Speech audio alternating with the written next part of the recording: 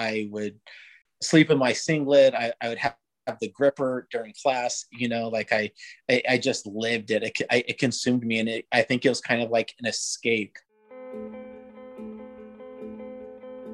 We can endure anything and adapt and pivot and change. Wrestling gave us that ability. I would say nothing in life has impacted me more than the things wrestling has taught me in terms of self-reflection, resilience. Toughness.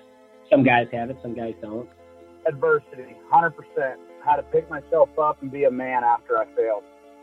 And everything that has shaped my life and where I'm at today would not be there without the values and basically the lessons I've learned through the sport of wrestling. For me, wrestling saved my life because it allowed me to focus and channel my energy. We're fortunate if you wrestled, because if you wrestled, natural talent helps, but it's 5% of the ingredient. It pales in comparison to heart and technique and effort. It humbled me, taught me humility. Nothing can humble you more than wrestling. I think it's the learning to adapt, right? You learn how to adapt, you learn how to solve problems. If I look back at my time I spent wrestling, if it gave me one thing more than anything else, it's mental toughness. Ladies and gentlemen, it's the Wrestling Changed My Life podcast. Host Ryan Warner here, bringing you today's episode. It's Friday in Chicago, which means it's Lou Malnati's for dinner. It's a beautiful day. I've been on the road all week doing interviews for our upcoming audio documentary, which we'll be releasing soon. But in the meantime, let's get to this episode with Aaron Steed, CEO of Meathead Movers, based out in the San Luis Obispo area in California, one of the most beautiful cities in the world. And I say that gingerly because I'm in Chicago right now, so I'm gonna keep that on the low. But San Luis Obispo is gorgeous. Aaron, as I mentioned, created a company from scratch, and his kind of niche is that he only hires college student athletes. He was obviously a wrestler, and then now he's a key member in creating the Central Coast RTC, which is a beautiful facility and will be connected to the University of Cal Poly wrestling team. So if you want to help those guys out, go to centralcoastrtc.org. Fan of the week is a Chicago man, Nick Parisian, Hinsdale South High School graduate of 2018, a so-called wrestling nerd, which is my kind of people. Nick, thank you for the support, man. We appreciate it. As always, this podcast is presented by Spartan Combat. Joe DeSena, the CEO of Spartan Races, the obstacle course race company, is obsessed with wrestling, and he's pouring a lot of money into the Cornell RTC, into creating a wrestling clothing company, Spartan Combat, and he's also hosting a national tournament in Jacksonville, Florida at the end of May. I've heard a lot of people are going. If you want to register, go to SpartanCombat.com. That's it, folks. Let's get to the interview with CEO Aaron Steed. Aaron Steed, welcome to the podcast, sir. Hey, thanks. I'm happy to be here. It's great to have you. I love having some folks on from the business world as well, kind of weaving in, the different stories. So we'll talk some business on this one, but let's just get started with your journey into the sport. Where did it all start for you? So wrestling's in my family, luckily. And basically I was, kind of like a little skater rat for a little while. And then there wasn't any wrestling until I got into high school. And then I didn't start until the summer going into my sophomore year. And I just immediately knew just how hard it was because I was getting whipped on by everybody. And I had a lot of energy and was, pretty aggressive, tenacious kid. And I just immediately fell in love with it and just couldn't get enough. And you grew up in California, right? Yes. Yeah. On the Central Coast at a city called San Luis Obispo. The most beautiful city in the world. It's amazing. Come on out. Yeah. It's great. I used to live in San Francisco, and one time I went down to, that's a big wine country, right? That's right. Yeah. I drove down, spent a week in there. It was awesome. And so what was the wrestling culture like growing up there?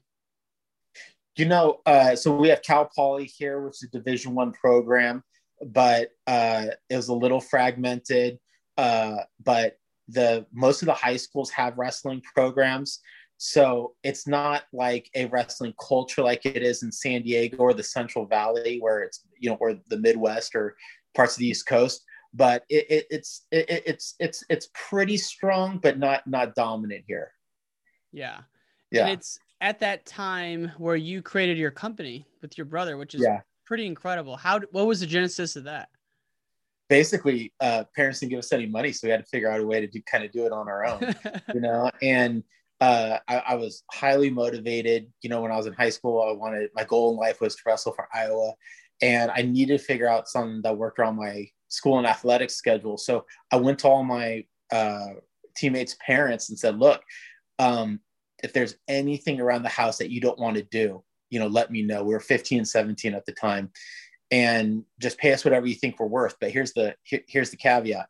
We don't have a truck or a car. So you need to pick us up at our parents' house, drive us to your home, and we'll do whatever you need us to do. And then just pay us whatever you think we're worth. And that's what kind of kickstarted all. People wanted us to help them move, and it worked out great.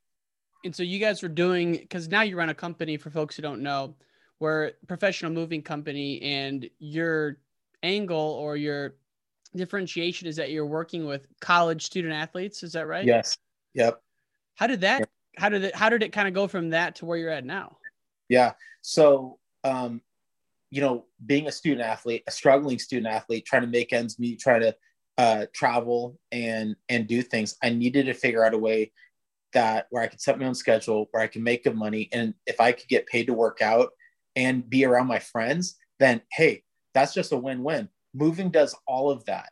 And what I also really liked about it is I got a lot of gratitude from my customers, because by just surely showing up and being pleasant and being interested in them and trying to do a good job, they told us from the get-go, this is the best moving experience I've ever had. A lot of typical moving companies kind of hire shady characters, bait and switch pricing tactics. Mm-hmm. And we don't do any of that. We try to do things right. So it was cool because, my brother and I were able to support ourselves, and we're able to support all of our, wrestling friends and a lot of football guys too. And then it was a kind of like a match for student athletes and for what our customers wanted.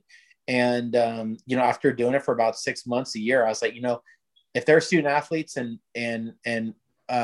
everywhere, and there's this need in other areas, why can't we expand and do this in other communities?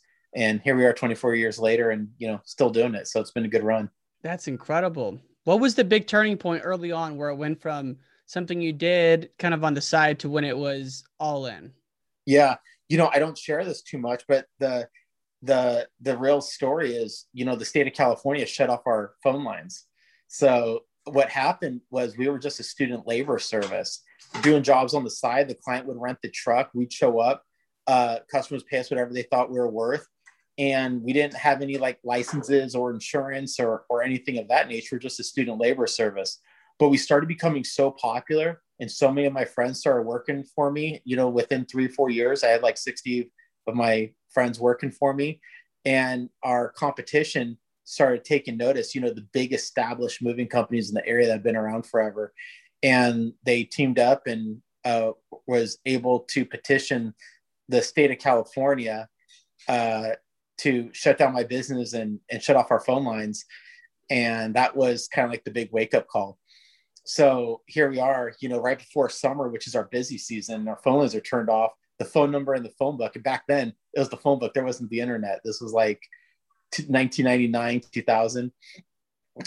So my brother and I sat down, had a conversation, took 5 minutes, and we said, hey, what do we want to do? Should we just kind of go about our way and say, hey, this was great while it lasted, or not? And to be honest, I viewed it as a declaration of war. I was pissed because here's my competition basically waging war on us, taking away our livelihood.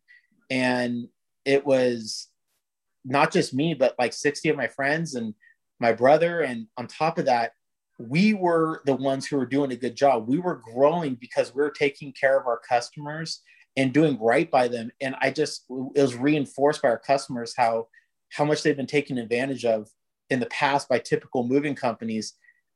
So by that time, it sounds cheesy, but I kind of felt like a knight in shining armor. I'm on a crusade. Hey, you know what, we're gonna do whatever we can to get our license, become insured, get legit, and then we're going to try to beat out our competition and beat them at their own game. And then there's a story as to like how we did that, but it was kind of like a do or die situation. It's definitely like a fork in the road, and we chose the business, you know, and that's also when like I decided to drop out of college. So I kind of sacrificed my college wrestling career, but it was just too good of an opportunity to pass up. We had a lot of momentum, and there's a lot of energy behind like proving the moving companies that put us out of business wrong. So big chip on your shoulder at that point, right? Oh, for sure. I was pissed. I was super pissed. So where were you when you found out like the initial news? Do you remember like where you were at? Yeah, I was in my college apartment at the time, and I get a knock on the door, and, you know, someone in a suit filed up, you know, served us with some papers, and they said, hey, your phone lines are turned off. You're not allowed to operate as a moving company until you get your licenses and insurances. And it will get legal if you continue to operate as a moving company. And I was just absolutely stunned. I think this was like in May. You're how old at this time? I was like 19 or 20. Oh my! You must have been shaken to your core when you got that news. Yeah, it was nerve-wracking because so many people were depending on us for work, and also our customers. And we had so many scheduled jobs, and everything went to the landline. There weren't like I didn't have a cell phone back then. They were just started. Cell phones were, you know, if you were a baller attorney in New York or something, those are the guys who had the cell phones. So yeah, it was definitely some adversity. It felt like a David versus Goliath situation. I didn't even know where to get started, but, you know, one step at a way. And if it weren't for wrestling, I wouldn't have had the balls to step up, and the grit and the tenacity, and I wouldn't have felt so comfortable like fighting to win, you know. But it was a declaration of war is how we took it, and we had a lot of energy to do what we thought was right. And how long from then to when you were back on? We talking a week or a month? Almost a year. Stop it. What? Yeah, almost a year. So did you lose all your customers? Yeah, and so here's what happened. Year. So we got a new phone line, and I looked into it, and I believe in the saying, sometimes you got to ask for forgiveness rather than permission, you know? Mm-hmm. And basically what I did is I went to the local newspaper, and I explained to them what had happened, which I felt like was a crime. And I was like, we're the good guys. Our competitors are the ones who are screwing over our competition, putting degenerates in clients' homes as a standard practice. We're clean-cut, drug-free, you know, student athletes who are trying to help and better themselves, who are moving furniture, and and our customers love us, which is why we're so popular and getting all these jobs and growing, which is why they're threatened. So look, I know legally we can't advertise as meathead movers, but would you be, and you can't advertise meathead movers, but what do you think of calling, of being meathead helpers, and get a new phone number? And then maybe, hopefully the meathead brand is strong enough where people seek out meathead helpers in the new number. And, you know, after a gut check, the owner of the newspaper said, and took a couple of meetings to get to this point, but he said, yeah, I'm willing to go on this ride with you. And he was like, but if the state sends us a letter saying I can't advertise, you know, meathead helpers, then we just might need to revisit this. Okay, no problem. So, you know, we went from meathead movers to meathead helpers, got a new phone number. Still the phone book, which only came out once a year, was still ringing to a disconnected line. But by that time we had so much demand for our services that our customers were finding us, and we were able to like get enough business. And then 3-4 months after that, that phone line got turned off. So then we called. By who? The state? By the state again, because our competition turned us in again.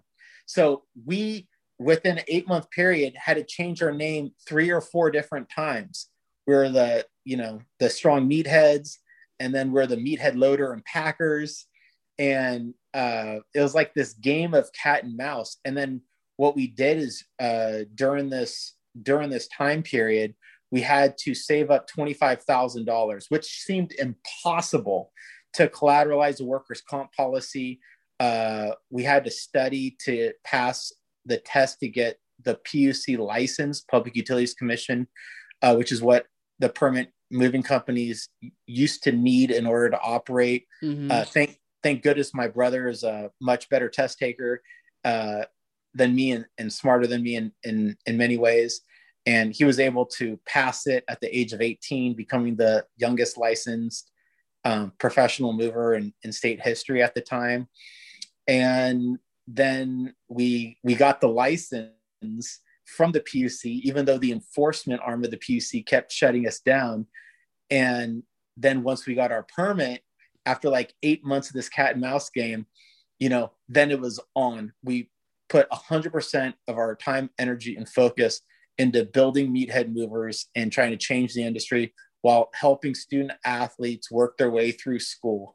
And that was our mission. And there was a lot of energy behind it because we know what it's like to try to make ends meet while accomplishing your athletic goals. It's hard to do it. And not everyone has a support system around them, right. and I didn't, so I get it. And I thought it was a very worthwhile cause. It's crazy to me that the state was getting that involved in like private matters like that. I know, man. You guys were just yeah, it's true. It is California. Just a company, a couple of kids trying to make it happen. And through amazing odds, it does happen. And then they get involved like that. That's crazy. So go ahead. Yeah. In one of the, like, if we were just doing it, I think it was because we became pretty successful pretty quick. Like we were doing a fair amount of jobs really quick because we developed a reputation. San Luis Obispo was a small, embracing community. I was a pretty well-known athlete at the time, mm-hmm. At the high school wrestling circuit, and it just kind of took off. So because we were viewed as a threat, our competitors invested some resources, and they joined together to do it too. Did you ever lawyer up and take them in for anything? No, not the ones who originally turned me in. And there was nothing really to take them on about, but what was so funny is it backfired on because it really energized us. Yeah. Because we felt like we were in the right, So man, that is wild. And so that was an early obstacle. Yeah. Where did you get the idea of like, once you hit, I guess not where'd you get the idea, but once you hit that point, did you ever think about moving away from the model of athletes, or was that one of your core principles the whole time? In our mission statement, it says our founding principles to support student athletes in pursuit of their own American dream. Nice. And that will never change. It's a big part of our why of what we do. I've almost lost the business 3 times from what seemed like insurmountable cash flow issues. The Great Recession, the workers' comp crisis, things that have happened over the years. Now, it hasn't always been an easy road where it's just been up. We've been knocked flat on our ass a few times where it was like, how the heck are we going to get out of this situation? And truly knowing and understanding what it's like to support yourself and how hard that can be, and how important schools and athletics are, and how much, especially like wrestling, like wrestlers really need wrestling. A lot of wrestlers, if they don't have wrestling, they can go down some dark roads, if they don't channel that energy right. And I understand that. And I take so much pride in being able to provide the best job we possibly can to the aspiring student athlete. And it's an important part of what we do, It's awesome to see that you guys are investing that much into it. And also, how, I'm in sales, and a lot of sales companies look for student athletes because they know how to do time management and just the grittiness, obviously. Yeah. So you mentioned there's a couple times where you guys were almost flat broke. What was the most challenging of those 3, would you say? Oh man, just looking yourself in the mirror and just like need to get back to work. There was a time in 2000, 2003, where the workers' comp crisis hit. And we were paying at one point like 10% of our labor payroll, all the way up to 80% of our labor payroll on workers' comp. It jumped like that overnight.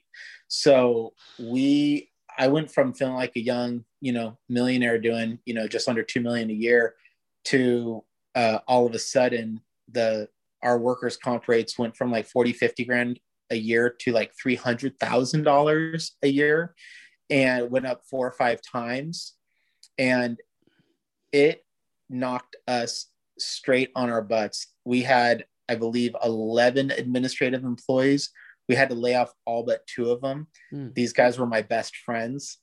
We had to come up with 25% of our premium, like $75,000 for the year in order to be insured. Problem was we only had like 30 in the bank and payroll that do that Friday.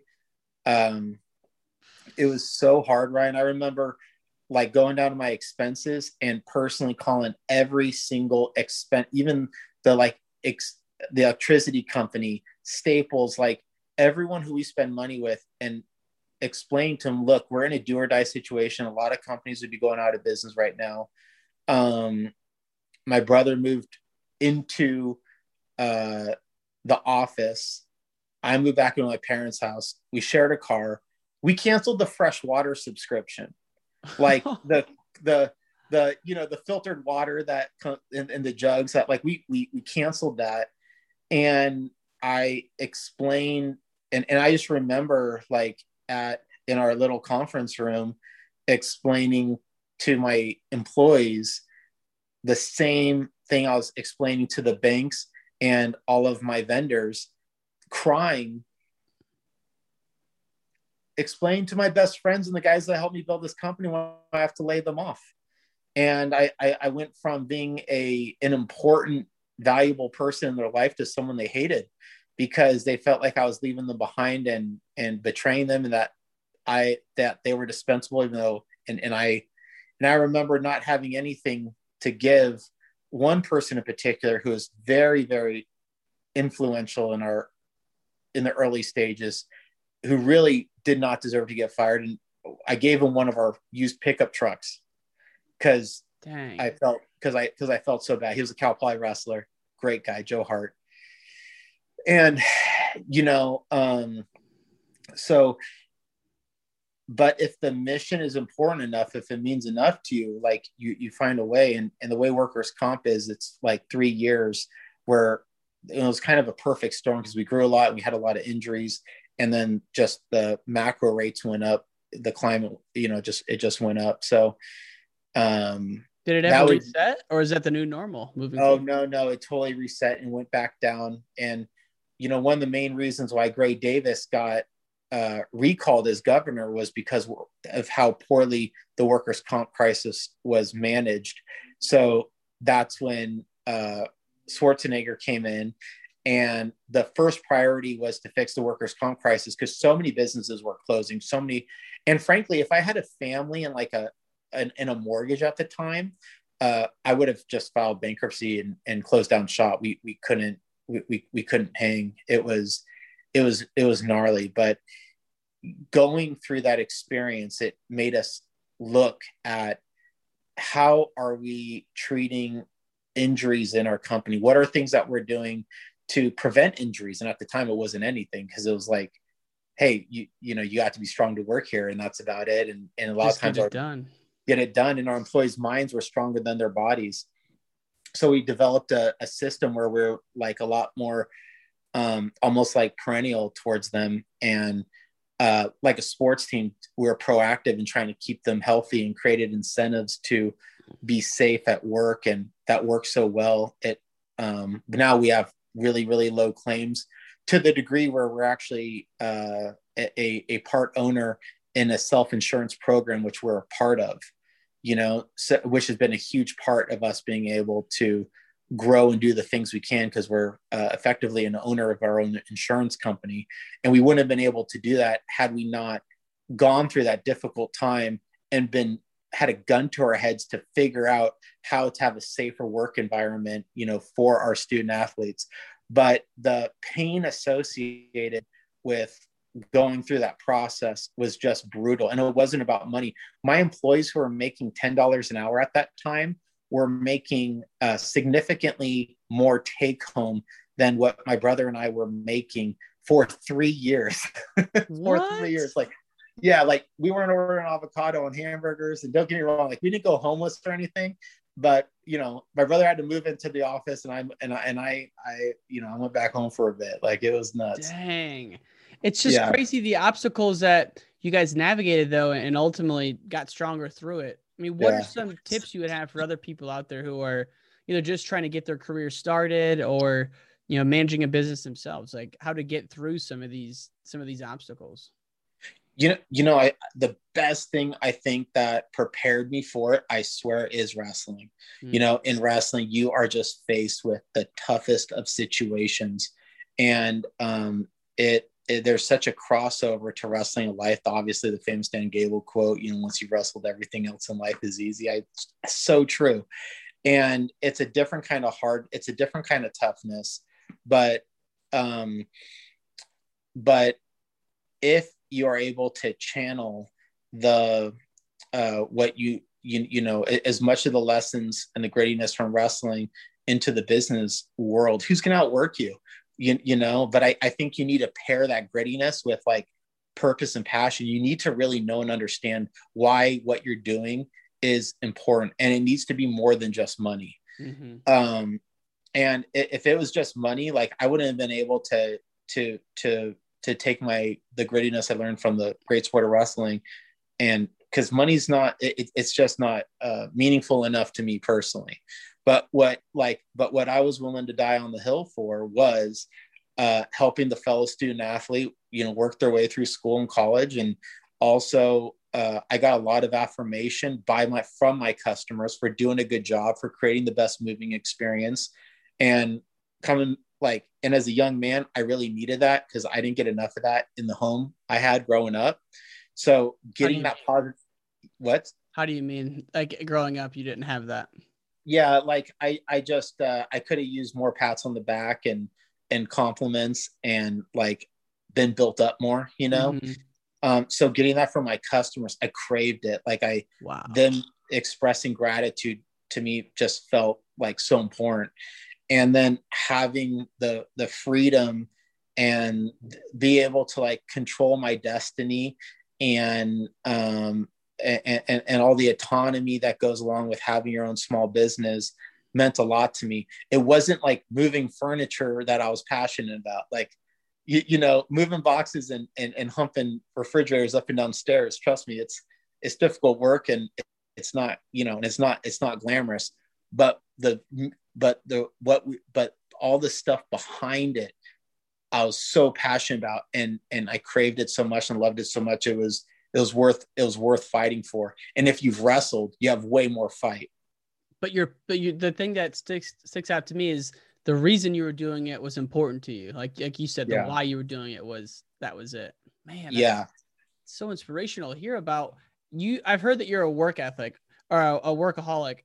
What was your work ethic like during either the peak of your business or even now, if you guys are still going as hard as you were? I mean, are you talking like 4 a.m. type of thing, or what does that look like? Yeah, I think I am much more balanced now. I hope I am. You know, I'm turning 41 on Friday, and I think I have a pretty decent balance.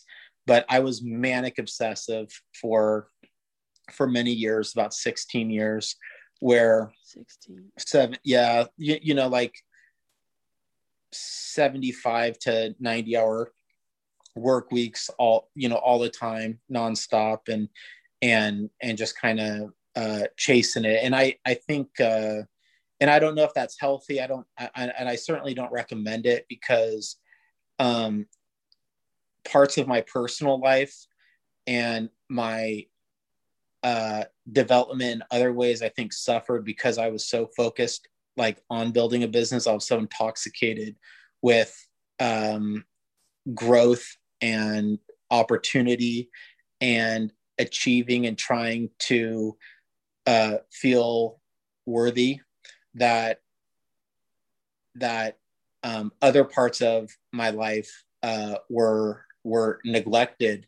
And so I think there's a balance there, and you might see that like in some of the super elite athletes, they might not have room for other things and it bites them in the butt later on, and for me, like I put so much of my heart and soul and mind bandwidth into it. So I think over the years I've had some health issues that were definitely like stress related. I landed myself in the hospital with diverticulitis, had 8 inches of my lower intestine removed around Christmas time, 2018. And that's not a normal thing.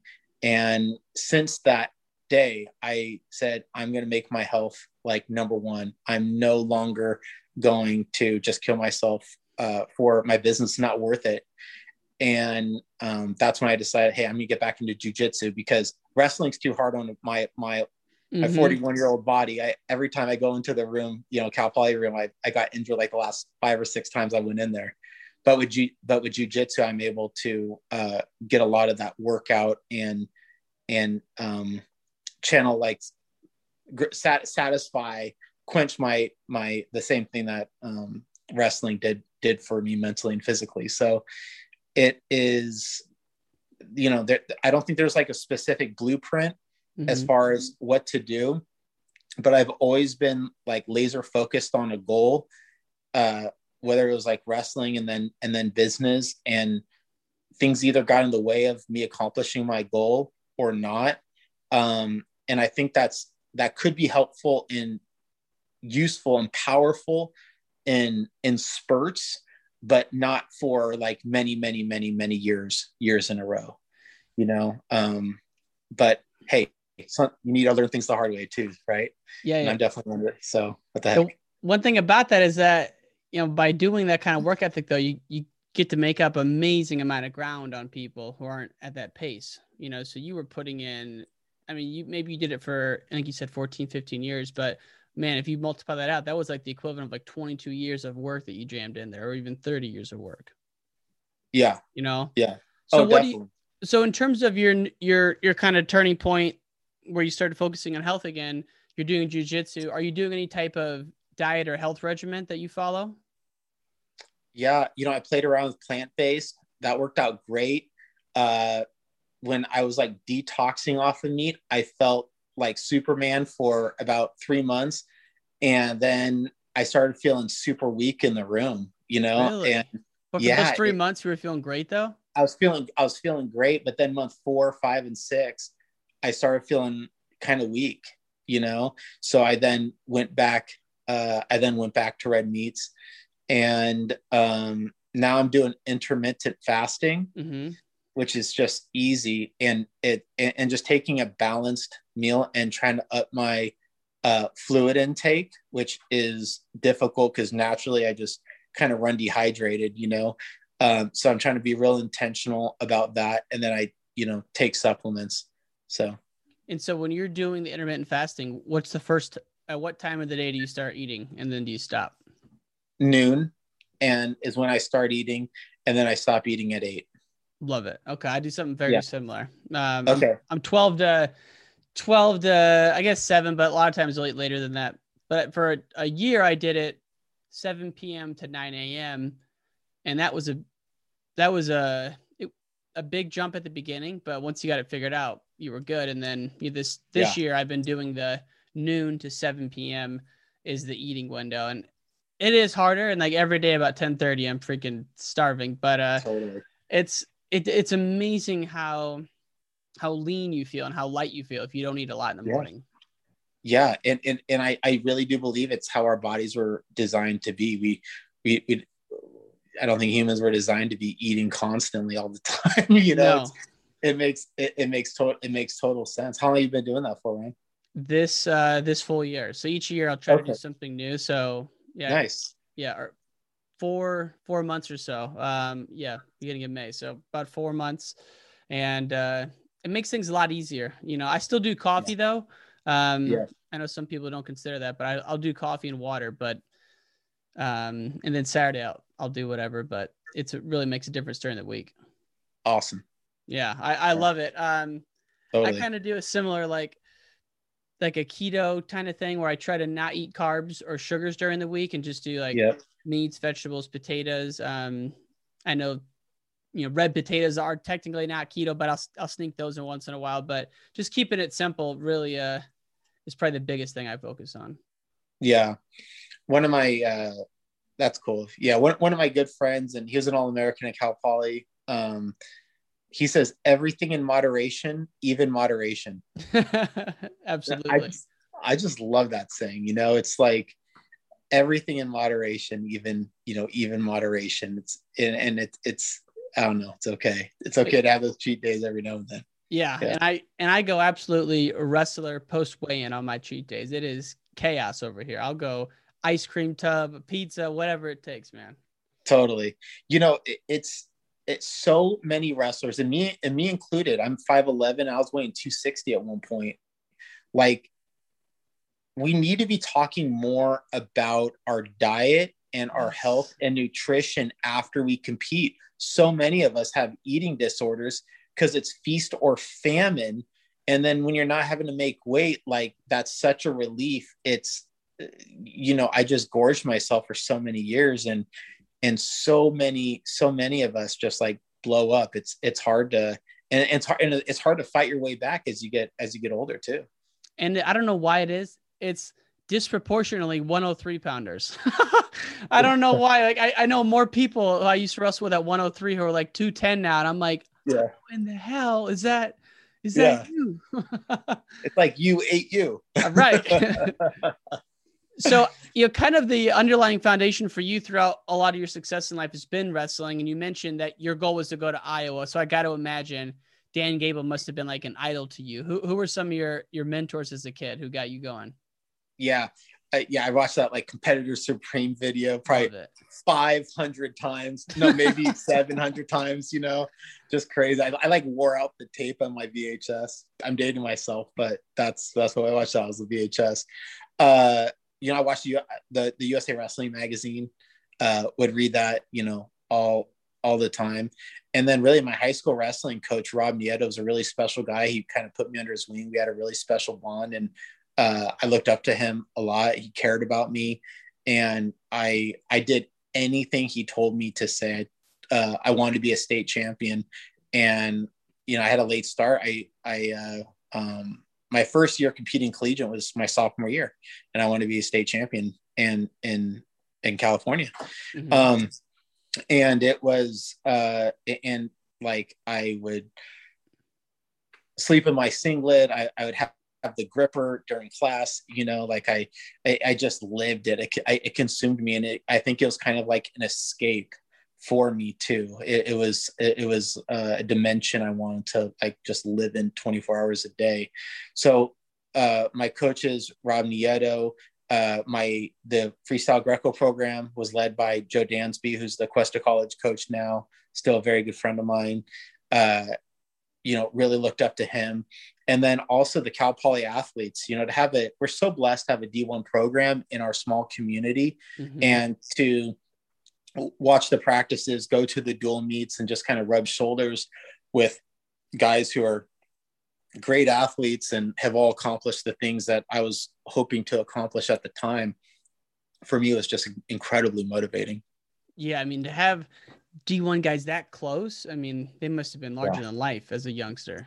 That was incredible. Yeah. It was absolutely incredible. And I was blessed to like have that clarity and those examples of, what some of the heroes in my sport were. Cause, there are very few state placers from the Central Coast of California. Most of them come from the Central Valley or the San Diego, Temecula area. So yeah, anyways. Yeah, have those guys around. Yeah. Huge. Well, for sure. One of the things we always ask people as we wind down is, how did wrestling impact your life? I mean, what are some of the biggest lessons you've taken away from it that you still use today? Oh my goodness. I would say my reference on what's difficult and hard is, I have a, high bandwidth, a high work ethic because, so, you know, definitely that. And then also, I know I've heard this on your show, but like, even though wrestling is an individual sport, the camaraderie and the brotherhood that's developed is just absolutely second to none. And then if there's time, Ryan, I'd love to talk a little bit about the regional training center too, if that fits into your agenda. Let's hit it. Yes. Okay, cool. So, you know, if you go to my Instagram, Aaron Steed, you'll be able to see all kinds of links on the Central Coast Regional Training Center. It's a joint effort between me and Cal Poly Wrestling. We got sanctioned to become an official regional training center for USA Wrestling. And we're trying to raise money and donations, trying to raise $15,000 a month reoccurring for 3 years, which will pay for the center. And it's going to be a youth wrestling, and it's going to support high school and junior high wrestlers, and also to be coached by the Cal Poly and the Questa wrestlers, as well as the Olympic hopefuls and guys on the Olympic ladder that will be able to, you know, come here and train. So, you know, it's a big effort. It's ambitious because this isn't like being funded by one or two people like most RTCs are. We're looking for this to be like a community type thing, but also if anyone is just a wrestling enthusiast, you can go to the website, which is Central Coast RTC, or you can check it out on my page. There's links to it, and you can like donate to it, or you can sponsor it, have your banner and logo up on our thing. And we're, you know, just really hoping to try to bridge the whole, the fragmented wrestling community in San Luis Obispo County, and also just with like Fresno and Stanford programs. Hopefully Stanford comes back, but yeah, you know, give California another RTC, the West Coast another RTC, and it's badass. It's 6,000 square feet, 45-foot ceilings. It used to be a climbing gym. This is a facility. Facility. Wow. A standalone facility, a regional training center. And is it going now, or it will be opening at some time? We're fundraising for it now, and then opening date is going to be August 1st. Wow, that is fantastic. How did this all start? Me and Coach John Cerritos talking about it, and then ultimately us deciding, hey, now's the time to do it because commercial real estate is cheap. So we tied it up, and Coach Cerritos is doing an incredible job at Cal Poly, has so much momentum. Bernie Truax took fourth. You know, Legend sophomore, Legend Lammer went 2-2 at the show, redshirt freshman, like just incredible. And he has an incredible system and a lot of buy-in. So the local high school coaches, Coach Cerritos is such a good leader. People are just like wanting to be around him and gravitate towards him. And Cal Poly is on definitely an upward trajectory. So we figured this would be and we have the administration support too at Cal Poly. So let's go ahead and do it. And and then this funding model of it being like a membership for the local youth wrestlers. We got the high school coaches engaged. We created founding members, and it's a model like this hasn't been done to our experience, but we're hoping that it really taps into something special.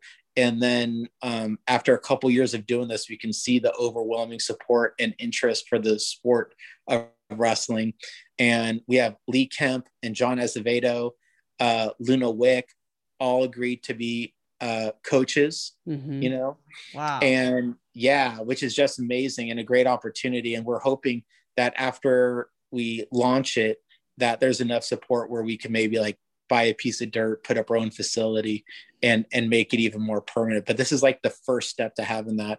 And as you know, like most top 20 programs have an RTC, and Cal Poly wants to be right up there. So we need to figure out how to do it. And this is our strategy, since no one's willing to write the check. So hopefully we get a lot of little donations and make it happen. It's a huge effort. It's really cool. And is it the recurring revenue model something where the participants they could subscribe and that's part of the access to the gym? That kind of a model? Yep. Wow. Yep. So our members can we're asking them to pre-register now. Mm-hmm. And then it's $100, or you can sponsor the facility. And then starting next month, we're going to do a Kickstarter campaign. And then we're also going to start hitting up business sponsorships. And we're going to be operating under the umbrella of Titan Mercury Wrestling Club. Cool. Man, that is fantastic. I'll have to come out and see the facility. And so that'd be awesome. We'd love to have you out, Ryan. Oh my God, I would love to do that. We'd love to have you. We'd love to have you. Thank you. We will. I will connect with you offline about that, because that would be any excuse to go to Cal Poly is always welcome. And so it's centralcoastrtc.com or .org. Yeah, .org. Yeah. .org. Okay, man. Wrestling fans, let's get out there and support this. This is fantastic. Awesome. I love to hear about it. Anything else that we're missing out on here in the Midwest? Because Californians know how to do it with wrestling. Oh, that's awesome. As does the Midwest. I just want to say thank you to you and your podcast. Thank you for shining a light on the sport of wrestling and just all the great content that you're putting out there. I think we all need to figure out if you've gotten something from wrestling, if it's changed you in some way. I think it's important to figure out a way to give back, just as you're demonstrating with your life, Ryan. Mm-hmm. And we all got to do that to keep the sport alive, because if we don't, no one else will. And, it was only 10 years ago, we almost got booted out of the Olympics. Right. So that's wild. Right. Yeah. So we have to kind of pay our debts if we've benefited. And I think that's that. And I certainly feel indebted, which is why, I want to be a part of trying to help put this RTC together. And you can give back, whether it's just donating your time or donating a little bit of money or sponsoring a kid to a wrestling tournament. Just talk to your local coaches, check out USA Wrestling, and figure out some sort of match. But a lot of sports have their alumni athletes and coaches who are a lot more passionate about giving back to their sport. And I feel like there's room in the wrestling community where we can all dig a little bit deeper with our pocketbooks and with our intention and with our time to give back. We shouldn't just rely on the same old people to do it. Agreed. We all can do a little bit more in our own way, whether it's like with a podcast or whatever. There's a bunch of ways you can give back to the sport of wrestling. Or even going to college dual meets. You don't see that much fans watching college duels. Totally. It's gosh, that pains me to see that. Yeah, man. I really appreciate the kind words, and whatever we can do to help what you guys are doing, count us in. Thank you. I appreciate that. Likewise. Thank you, my brother. Great having you on. Right. Have a nice day. Thank you.